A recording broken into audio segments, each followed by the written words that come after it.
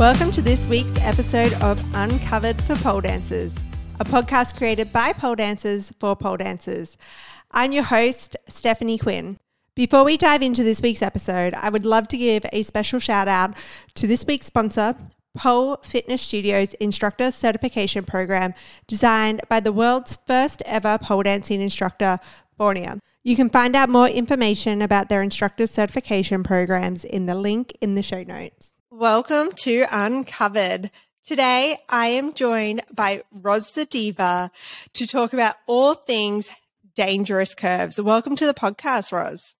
Thank you so much for having me today.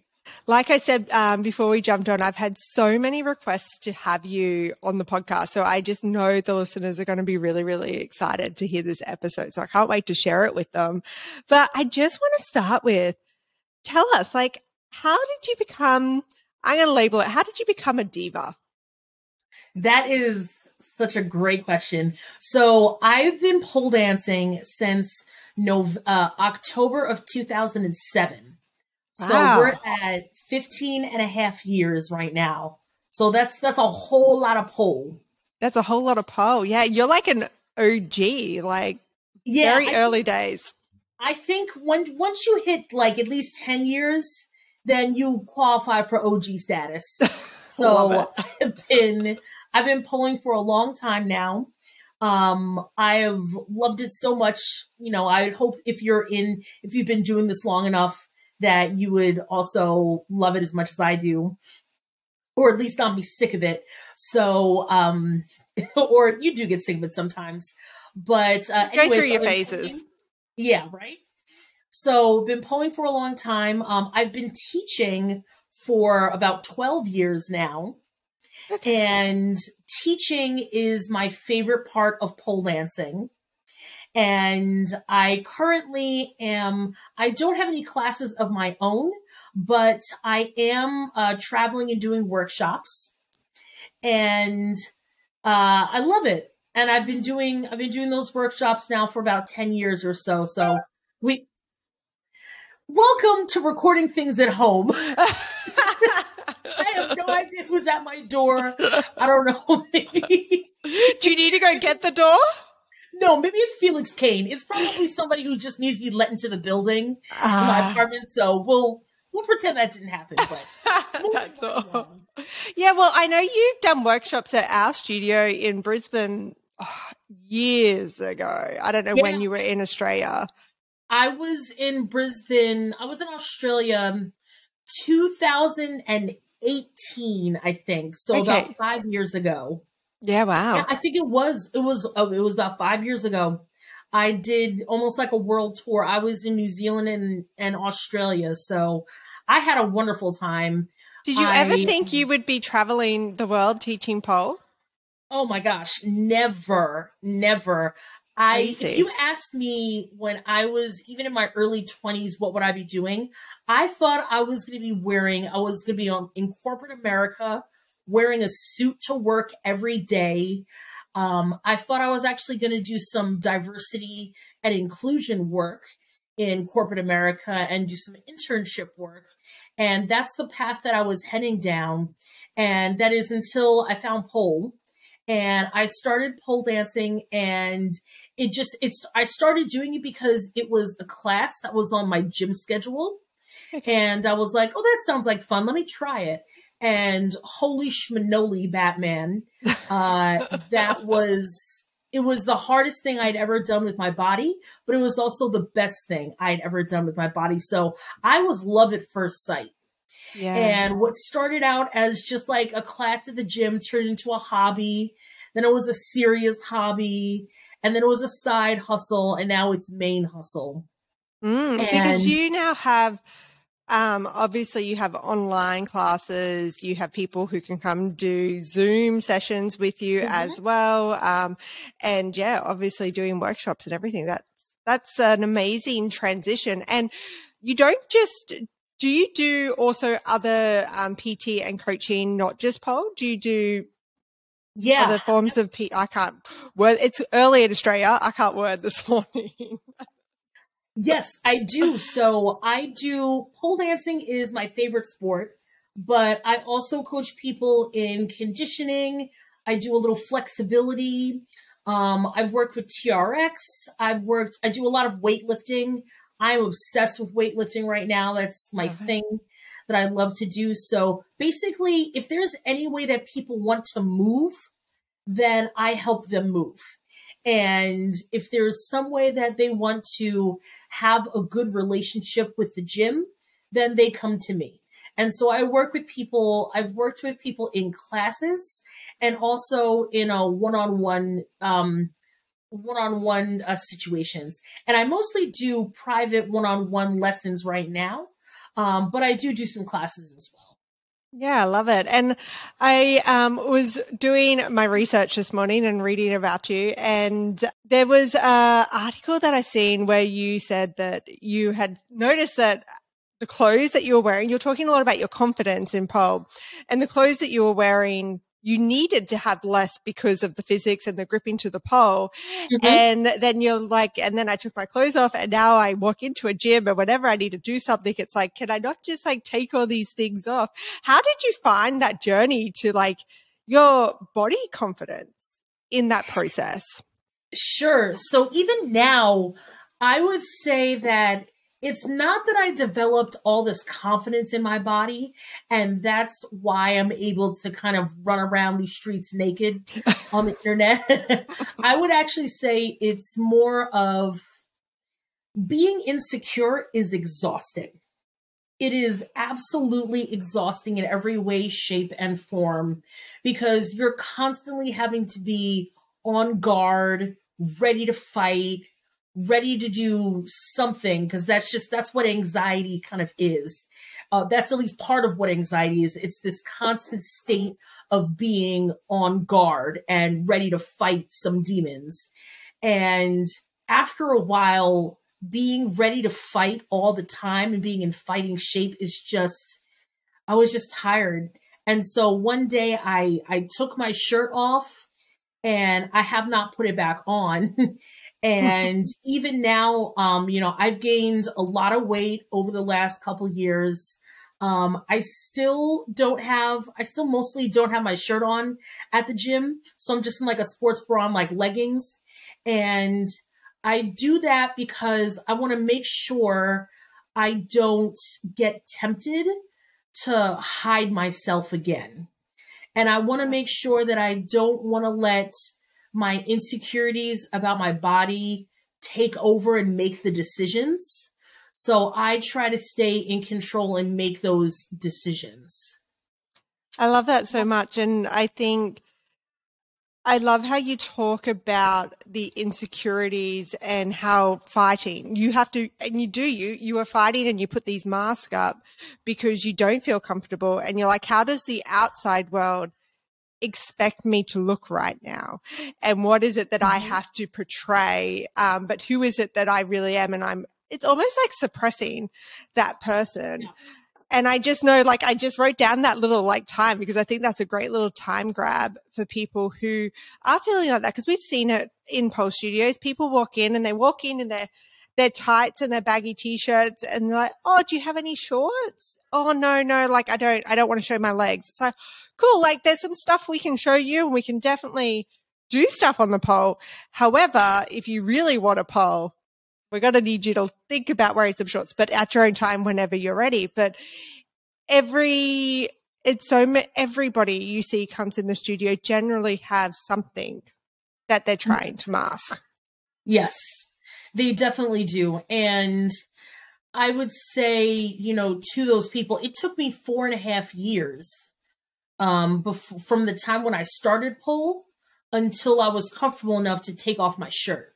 Yeah. So this is not something that needs to be rushed. You can take your time and do it. You can still I know pole dancers who are fully clothed and they are no less of an athlete than anybody else who's running around naked.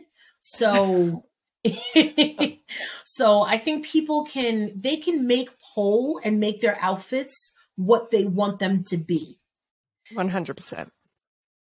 And we have sticky leggings now and sticky bodysuits. So Yeah. the pole world has definitely progressed. Oh my gosh, and so much. Yes. So, yeah, I can imagine in comparison to 2007, I started in 2012 and it's changed so much in that 10 years, let alone 2007 and having those 5 years earlier when it was still very new and very underground. And I love how you were talking before about you were thinking you were going to go down a track of diversity and inclusion in corporate America. And I feel like you've landed there, just not in corporate America. Yes. As I was saying that just now, I was like, well, Raj, you kind of did get there. Because my whole career at the gym is dedicated to diverse athletes. So I like to focus on people who have traditionally been ignored in the fitness industry. So we're talking people who are plus size, people with disabilities, people in the LGBTQ fam, people working through fitness related trauma and anxieties and basically anybody else who feels like they're a misfit. We're Team Diva is full of misfits. It's what we do. So get your ass over here. Yes. You are absolutely welcome just the way, however you are welcome. So that makes me curious to know, how many people do you have reach out to you who have not had, I guess, positive experiences and I'm just going to use the label, the word here of like a traditional pole studio. Do you get a lot of people reach out to you about those experiences? Not as much anymore, but I absolutely do get every couple weeks. I'll get a message from someone saying, I wanted to try a pole, but my studio either told me I was too big or what it's less about that blatant sizeism. And it's less about like someone telling them to your face, you suck and you can't do this. It's more that they feel left out because it's implied that their bodies aren't the best bodies to be pole dancing and that their people's instructors, they mean well, but they just don't know how to work with a larger body. And so they assume, and so they naturally favor the more slender athletes in class because they're comfortable working with them and they know how to work with them. So it sucks. I don't get nearly as many of those as I used to, but every couple of weeks I do get that.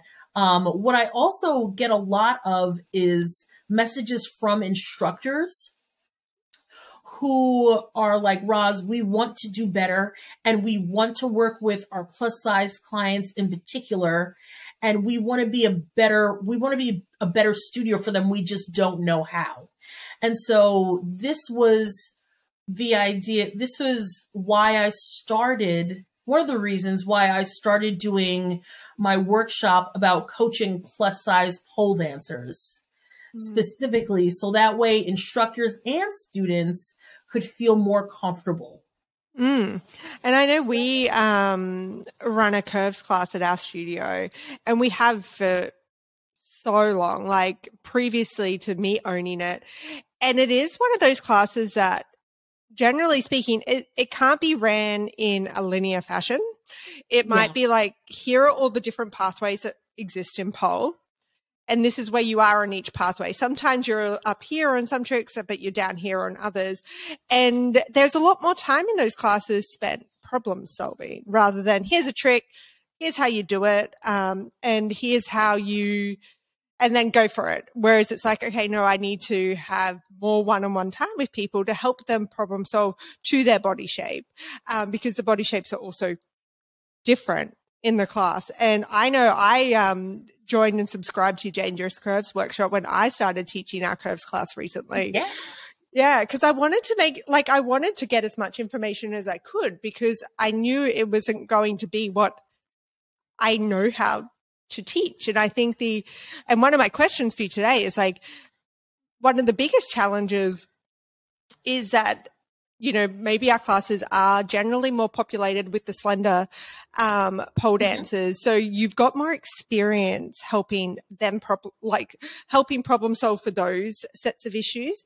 Whereas one thing I definitely talk about is like, I don't have boobs or a booty, so I don't know how that impacts you on the pole personally. So I have to think about how it might be to get my chest around the pole because I don't have that in the way. So what are some of the biggest challenges you do see with instructors who are teaching curves classes or plus size pole dancers?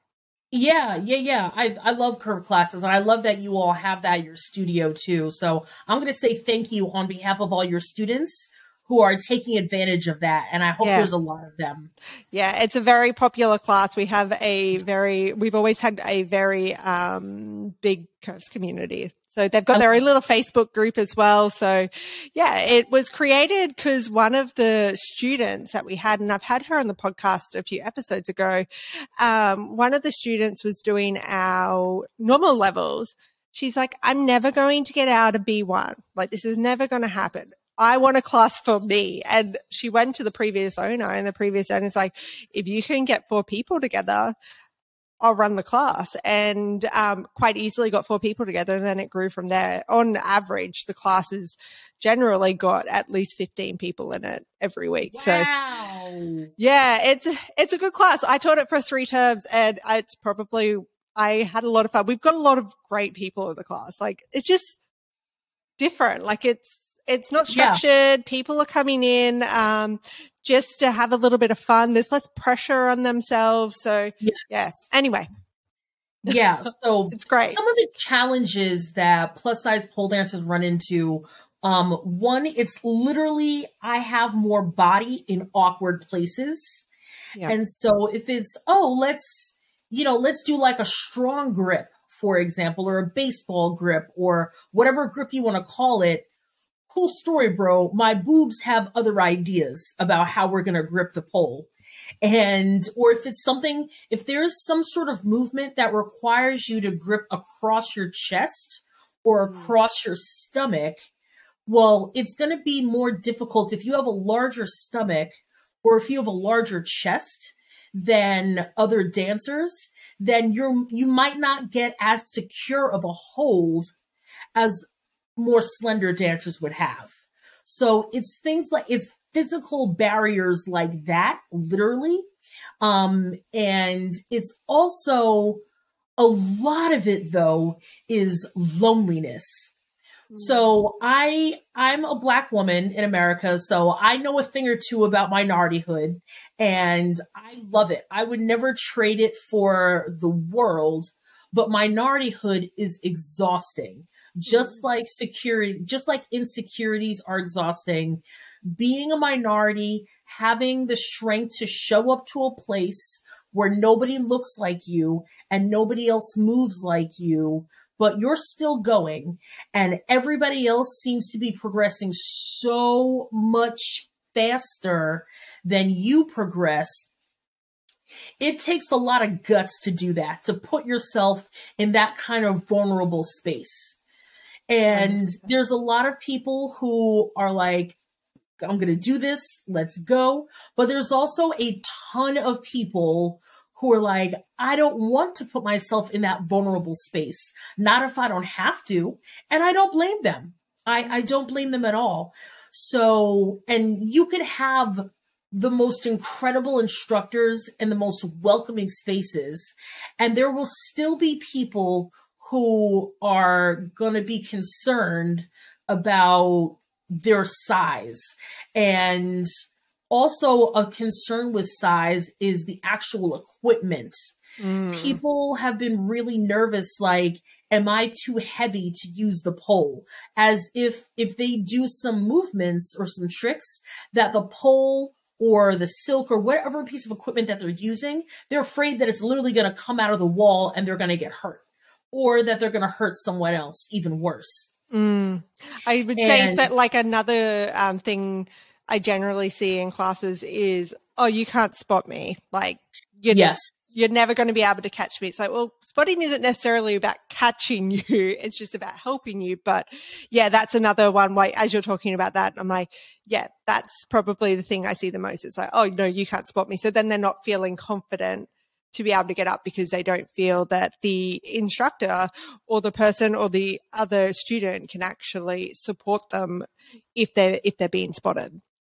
Absolutely. And that's one of the advantages about me being a larger bodied instructor is there is an inherent trust that I've got with a lot of students, not with all, but with a lot of students who otherwise would say, you're too small to spot me. I'm going to kill you if I fall. They look at me and they see that I'm solid and that I'm not going anywhere and my body can take a kick or two. Hopefully I don't have to get kicked. But if I did, like they can look at me and say, all right, I'm not going to kill her. She can take this raw as strong. And just as you said, spotting, I can count on the number of time. I can count on one hand the number of times I've had to support someone's entire body weight when I've been coaching someone on the pole. It's probably 3 or 4 times in the last 12 plus years of teaching where they just said they flat out let go and I was just holding them. Yeah. And more often than not, when you know how to spot people correctly, you know how to use your own body strength in the best sense. And you understand how you can leverage your own strength to support other people. And so there's a lot of trust building that needs to happen between the instructor and between the students that they're working with. So that way everybody feels safe.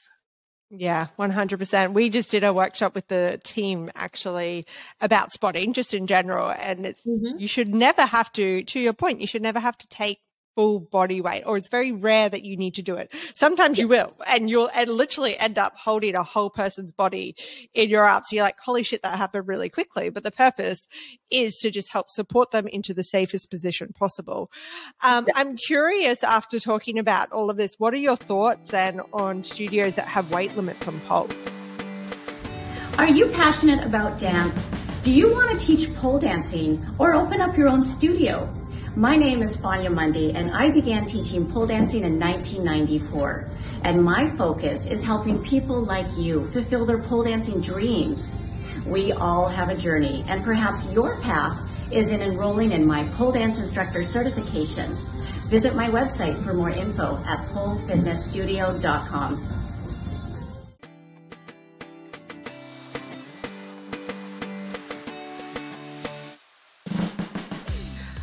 I think, the questions about weight limits on poles, it's kind of a chicken and egg question, which came first, because in my experience, the weight limits have come from the manufacturers of the poles. And the manufacturers, and I think the manufacturers have had to state those weight limits because their lawyers and their insurance carriers are like, you need to state something about weight limits or else we're not going to insure you. And we're not going to do business with you, which is like the kiss of death. Yeah. Especially because people who are making poles, it really comes down to X-Pole and Loop It are two of the big ones. They're still relatively small businesses. And because they're very niche businesses, so they can't just go rogue and probably they at least legally have to state weight limits. Now, whether or not their equipment can withstand excess weight, that's a different question versus what is stated in writing. What I've seen stated in writing is completely different than what I have seen in person. I've seen stated in writing at from different studio websites, you can only be, up to 250 or 225 pounds. And sorry for everybody who's on the metric scale. I'm like, I have no idea what that converts to a kilos. That's okay. Basically what it means is that people with studios would look at me and have to turn me away because I'm over the weight limit. And as it turns out, I've never broken a pole. I haven't snapped a pole in half. I have not ripped a pole out of the ceiling, but that's the fear that's cultivated with these weight limits. Yeah. And there have literally been pole dancing engineers who have written out, this is how you test the weight limits of a pole. And they have done the super nerdy science math. And the answer has been, you need to put on thousands upon thousands of pounds of pressure before the equipment fails. Yeah. But for whatever reason, that messaging has not made it to the insurance companies, has not made it to the manufacturers, and then it doesn't make it to studio owners. Yeah. So in short, I do not believe in pole weight limits whatsoever.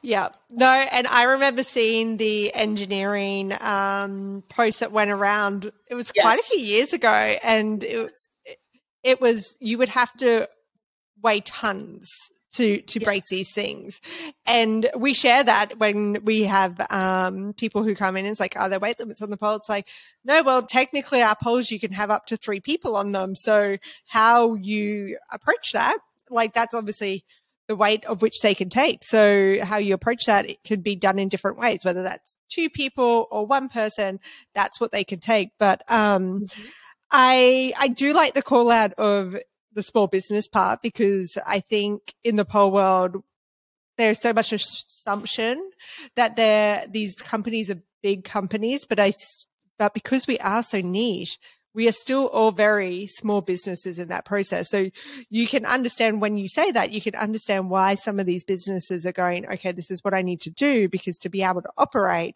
I need to be able to do that.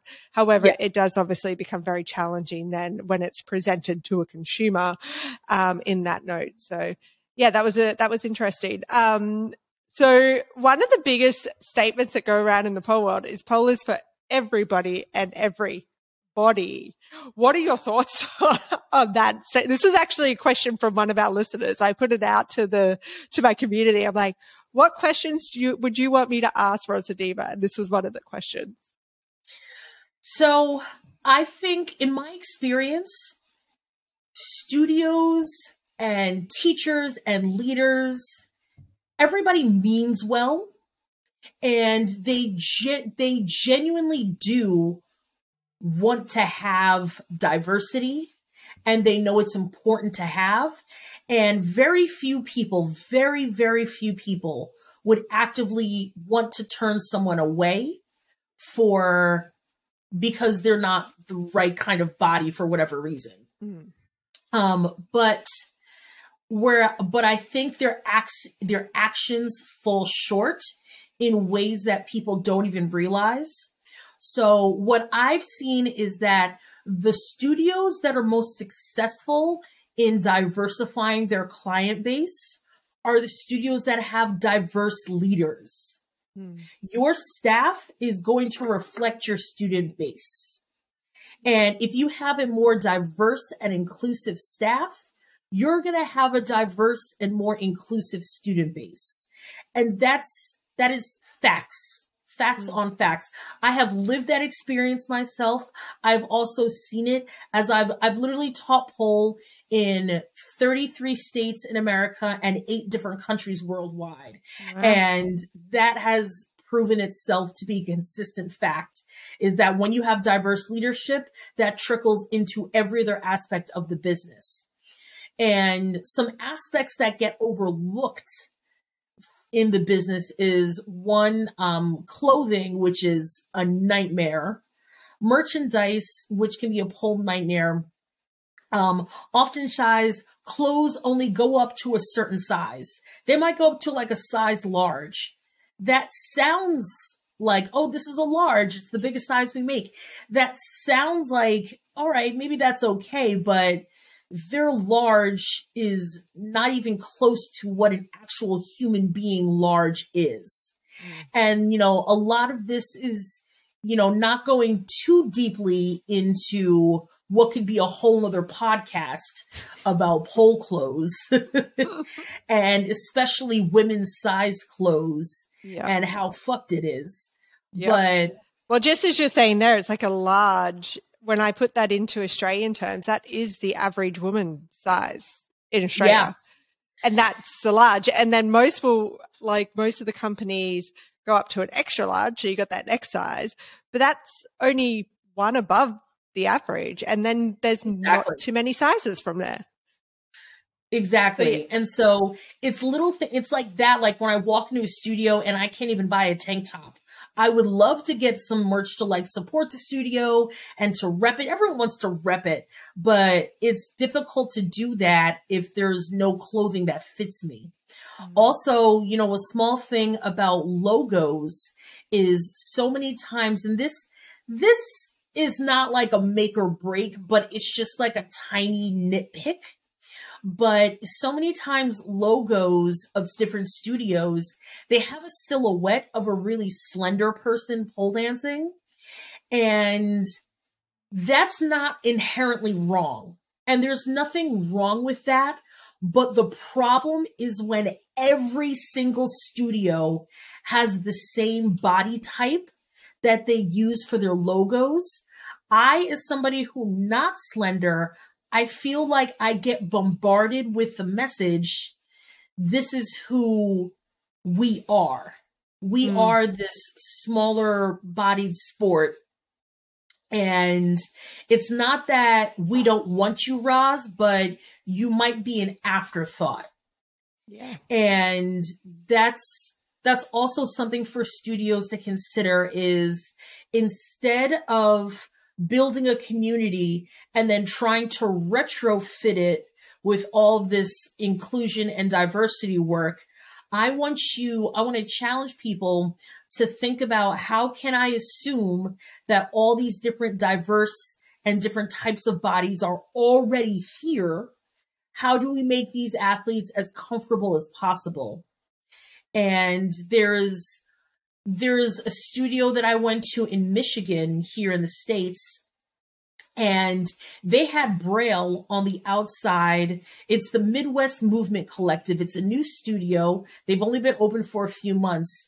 They had Braille on the outside of all their classrooms. So that way, I don't know if they're currently serving any people who are blind or have low vision, but if they did, I can confidently say those people have options and they can autonomously move through the studio because they know, oh, I know which room this is because I can read this. Yeah. I love that. Yeah, me too. Me too. I think it's terrific. Yeah, like that is just, and being a new studio, they've obviously really thought about how they want to message to the world. And as you were talking, the things I was writing down was like the culture of your studio, and that comes through your leadership and your instructor base, and then the messaging you send. And I remember when I took over the studio that I currently own, my sister-in-law was helping me do some marketing, and she's like, Steph, the people who are looking at whatever you're sharing on social media, they need to see themselves in that. So yes, you need to be able to show as many different bodies, people on your social media so somebody can connect with that person. And that can sometimes be hard depending on the students who will allow you to use their content to share. But it is, if I'm going and I'm scheduling my social media, I'm like, okay, I haven't had, like, these are the types of bodies I've been showing. Do I have something else that I can throw in there to show the mix? Do I have, a different instructor if I'm always showing the same instructor? I think it's not a hard one, but you have to be actively thinking about it. Oh, yeah. And, I'll even say it. I agree. I think it is hard. And it's hard because it requires money, time, and effort. Yeah. And it's to do it well. You can't just do it once in a blue moon and call yourself diverse. It has to be an ongoing process. You've got to really invest a lot of different resources into inclusivity. So I can understand to a point. I can understand why it's difficult for people to really delve into. That doesn't give them an excuse not to try. But I can understand why people mean well, but they miss the mark sometimes. I mean, and I will be the first one to step up and say, I miss the mark sometimes. Even Little Miss Inclusivity over here, as much as I preach this, I know I could be doing a better job with like putting more captions on my videos, making sure like my lighting is a little bit better. So that way it's really the body versus the background is more of a contrast.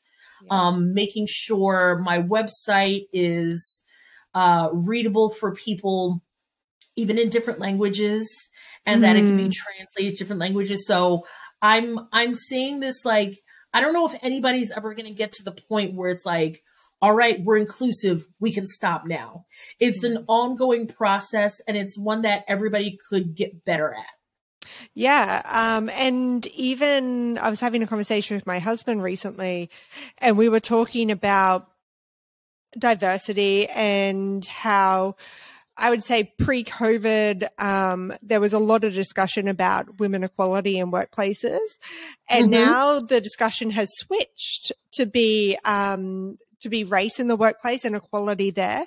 So I think as we grow as a society, we're starting to become more and more aware. So as those things become more and more aware to us, we have to start shifting and thinking about how we are approaching the world, and also doing the inner work with ourselves to be, what is it that we feel and what are the biases that might be underlying for us, and how can we do better in these situations? So I think as the more of this becomes out and the more people are talking about diversity inclusion, the more you start to understand about it, and then you're going to have to shift, because we're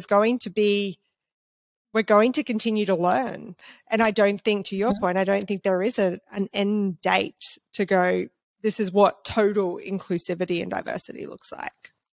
Yeah, I agree with that. There's also one thing that makes this a challenge, inclusivity a challenge, is because how you define diversity it varies person to person. So there is, we're talking about body size diversity. Yeah, I know we've got a little bit off topic here. No, but I don't think this is off topic at all, because so much of what I preach in my workshops, it can be carried over to different kinds of diversity as well.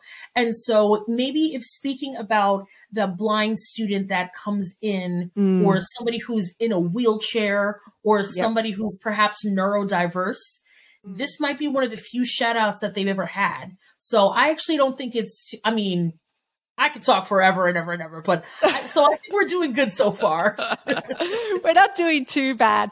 And we were talking to a student, it was a little while ago. She is blind and she is based in Melbourne. And yeah, she's one person that's like on the list to get on the podcast and have a chat to see how she goes with polling. Like, what are some of the struggles? I literally had a message this morning from somebody asking if I could do a podcast about ADHD, anxiety, autism, and polls. So those, I just asked her, I'm like, is there somebody you have in mind? Because if this is a topic you're interested about, I want to know who's maybe a pole dancer you look up to that I can have those discussions with. Because I think to your point, it being acknowledged and it being talked about, and that's what this podcast is all about. And that's why it's called Uncovered, is to talk about all the topics that we have in pole. But what do you think are some of the biggest barriers for our curvy women? We've touched on a lot here, and messaging is a big one that we've just talked about. Obviously who are in their class and how they feel, and the access, probably, I would assume studios' curriculums can sometimes also be a barrier. Yeah, the curriculum piece I think is big. I think with curriculums, So I started teaching pole the way that I was taught. And so I'm completely biased. I teach the way that I was taught and the way that I like to pole. Yeah. And I'm pretty sure every other instructor will tell you some version of that same thing. Yeah. And that's not a bad thing necessarily. It's just what it is. And the problem is that just because something works for you does not mean that it's going to work for other people. Mm-hmm. And this is where, as an instructor, the more education that you have about how bodies move in a fitness context, and the more you can dig into the science behind why bodies make the moves that they do, that's going to help you be a much better teacher, because you can figure out different ways of explaining the same thing. Mm. And also curriculum, we've got to take a critical look at what we value and why we value certain things. So let's look at inverting for an example. Getting your ass over your head is one of the most sought after skills in pole dance. I'm tempted to say it is the most sought after skill in pole dancing. I think it's like the first milestone that you look at and you're like, I really achieved something when I achieve an invert. Yes. It's like that first big thing. Yeah. And so this is where we get into trouble, because a lot of plus size pole dancers, inverting is going to be the hardest thing that we do. And there are some people, it's going to take us years. So let's say there's a studio who's got curriculum, inverting in their curriculum, and they've got it early on in their curriculum. And if you're not allowed to leave this class and advance to the next one, unless you're able to invert, well, the problem is that you might have some students that are never going to invert or don't want to invert, or just haven't figured out how to do that yet. So they're going to be taking the same class year after year after year after year, simply because we've made up these arbitrary rules that you can't be an advanced pole dancer unless you're inverting. And maybe that's true. Maybe you can't consider yourself an advanced pole dancer if you're not inverting. But then it begs the question, well, how do you define an advanced pole dancer? That was going to be my question to you. I'm like, well, what is the definition of an advanced pole dancer? And I know there's been a lot of chat on social media about levels, in particular around the handspring, and saying that it's not an intermediate move, it's an advanced move. But we have no regulation in our industry. So what I do in my studio can be completely different to what you do in your studio, but we can both say, this set of tricks are advanced, and your level could be completely higher or completely lower in comparison to my advanced level. So without the regulation, it makes it very challenging. It makes it so difficult. And I completely agree with you about the regulation piece, and also the cool factor. So if studios and instructors have determined the cool kids invert, the cool kids can do a butterfly or a jade or a hip hold, then what happens more often than not is that those studios, they accidentally send the message, this is what we value. This is the kind of student that we value. And if you don't fit this mold, then we don't value you as much as we value other students. And that's where people start to say goodbye. Yeah. Is when they don't feel valued. And students need to know, I'm a firm believer in everybody has got some contribution that they can make to the athletic world. And particularly as a pole dancer, there's something that you can bring that's going to make you valuable to other people and to yourself. And it's easy to say, well, here's a list of tricks that we think are valuable for you to have. And that's not wrong, because there's an aspect of like physically, what can you do? And how does that add to the overall happiness or the overall success of a community? Because what we're doing is a physical activity, but that can't be the only measurement of value.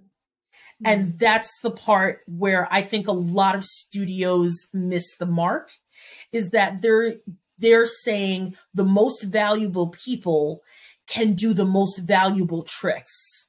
And if you can't do these tricks, you're not as valuable. Yeah. As you were talking about that, I was just reflecting on a conversation I was having with she was a new instructor, or maybe she was just a receptionist on the team at the time. And we were having a conversation, and she was talking about getting into advanced.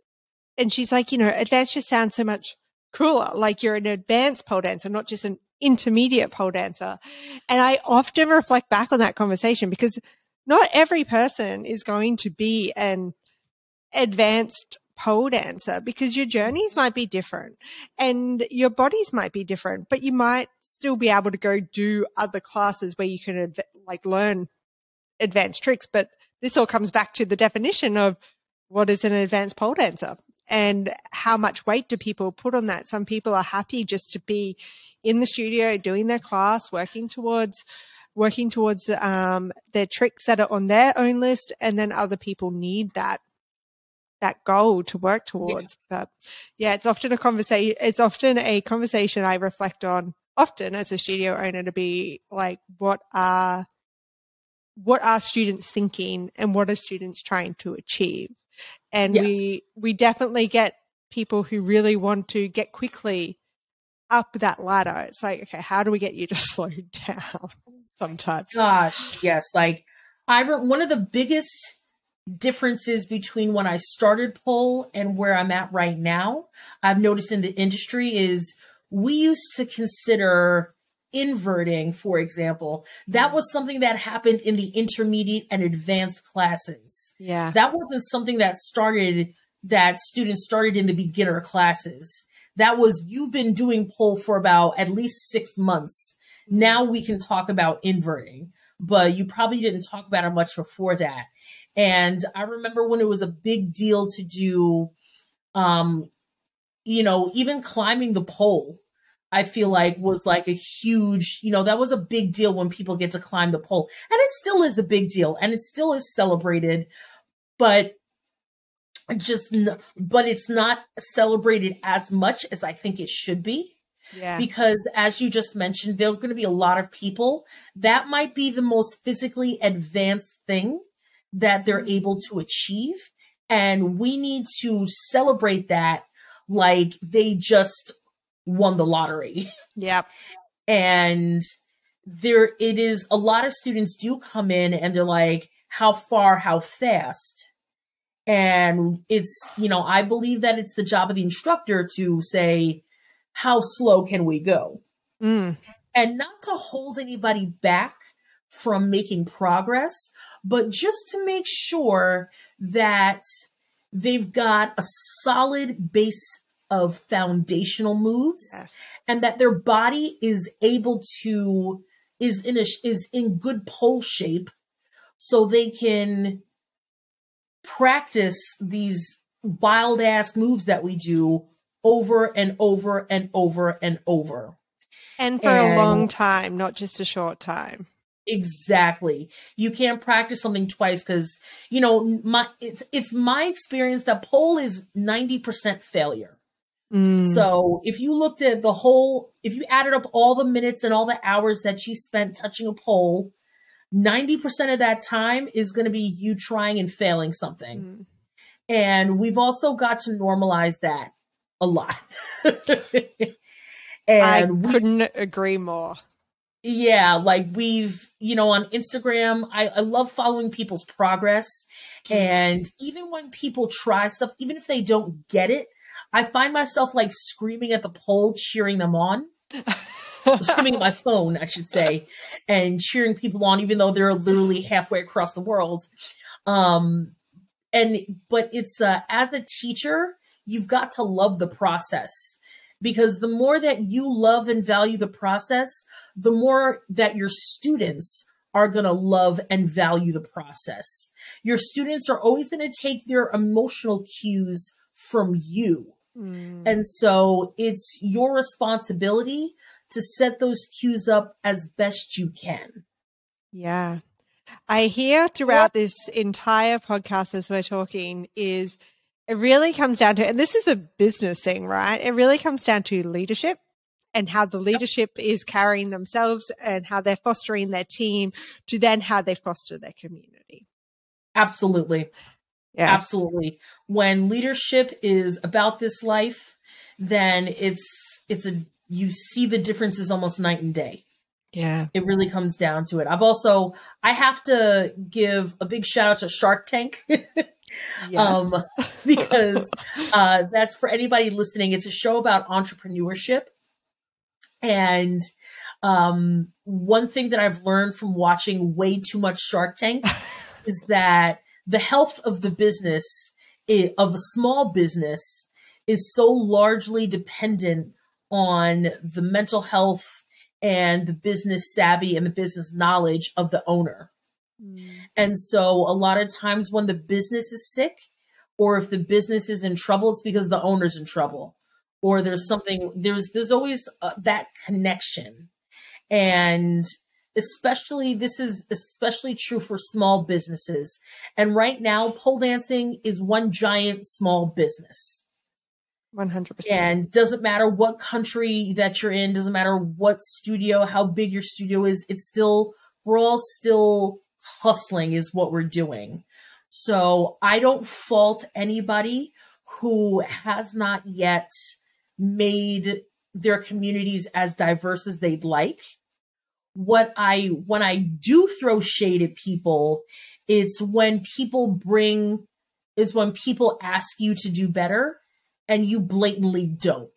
That's when I was like, all right, now you're just lazy. Yeah. Before I will give you a pass, but now you're just, what are you doing, homie? Mm-hmm. Yeah,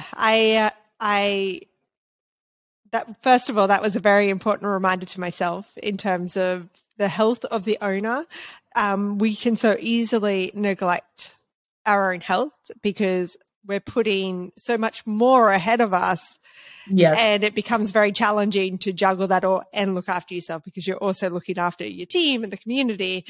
And yeah, I think the other thing that comes to mind there is cancel culture and sometimes how the world can be so unforgiving to people. And like you said, it's like you give them a chance. And if they continue to do that, then it's like, okay, what are you actually doing?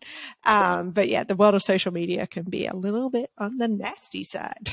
Sure can. It's rough stuff over there. Oh yeah. To finish off today's podcast, I have one other question from our listeners. What are your hobbies outside of pole? Okay, so you know how I just talked about the health of a business owner, how it reflects in the health of their business. I do not have hobbies outside of working, and that's not good. I treat the gym as a hobby and working out as a hobby, which is good because I have a really good relationship with fitness, outside of work, which is great, but it's still my job. So, I need hobbies that are something beyond bourbon and the Real Housewives of You're speaking to my heart here. I know. And it's tough because, as I was just talking about the health of business, I was basically talking about myself because right now I'm in like it's the end of winter in the US right now. So it's not spring. It's not warm yet, but it's not like deathly cold. But it's still, it's a really challenging time of the year for me because I'm kind of in a slump, like work is slowed down a little bit. And I'm trying to motivate myself to keep going. and to keep creating stuff. But it's hard. It's really hard. It's really hard. So, in short, if that's possible for me, we're working on having a life outside of work. I love that. I love that you share that too, because I think so many people who are business owners are going to hear that and go, yeah, me too. Like being a small business owner, you are everything sometimes, and it can be really hard to keep up with this and then that and then this. So yeah, it's a challenge. You got this, girl. You've got it. Yes, we got this. We got this. Well, thank you so much for joining me today, Roz. I've had such a great discussion with you, not just about curvy pole dancers, but also diversity and inclusion. And it's definitely one that I'm glad I've had, because I think it's given me a few thoughts and ideas on myself and my own business. If they're not already following you, if they want to follow you, where can they find you? Anybody can find me at Roz the Diva. So that's ROZ the Diva. RozTheDiva.com is my website. I'm also Roz the Diva on Instagram and on TikTok. Well, I'm growing TikTok. Oh, yes. TikTok's a whole different kettle of fish. Oh, good Christ. I'm suck at TikTok, but I'm trying to suck less. You got this. But yeah, they can find me Roz the Diva everywhere. Amazing. Well, guys, if you love this episode, take a screenshot, tag myself, tag Roz, tell us what you loved about it. We would love to hear. I said love a lot there. We'd love to hear what you loved about it. I need more coffee. Anyway, until next time, we'll see you soon. All right. Sounds great, everybody. Thanks for having me, Steph. Thanks for coming.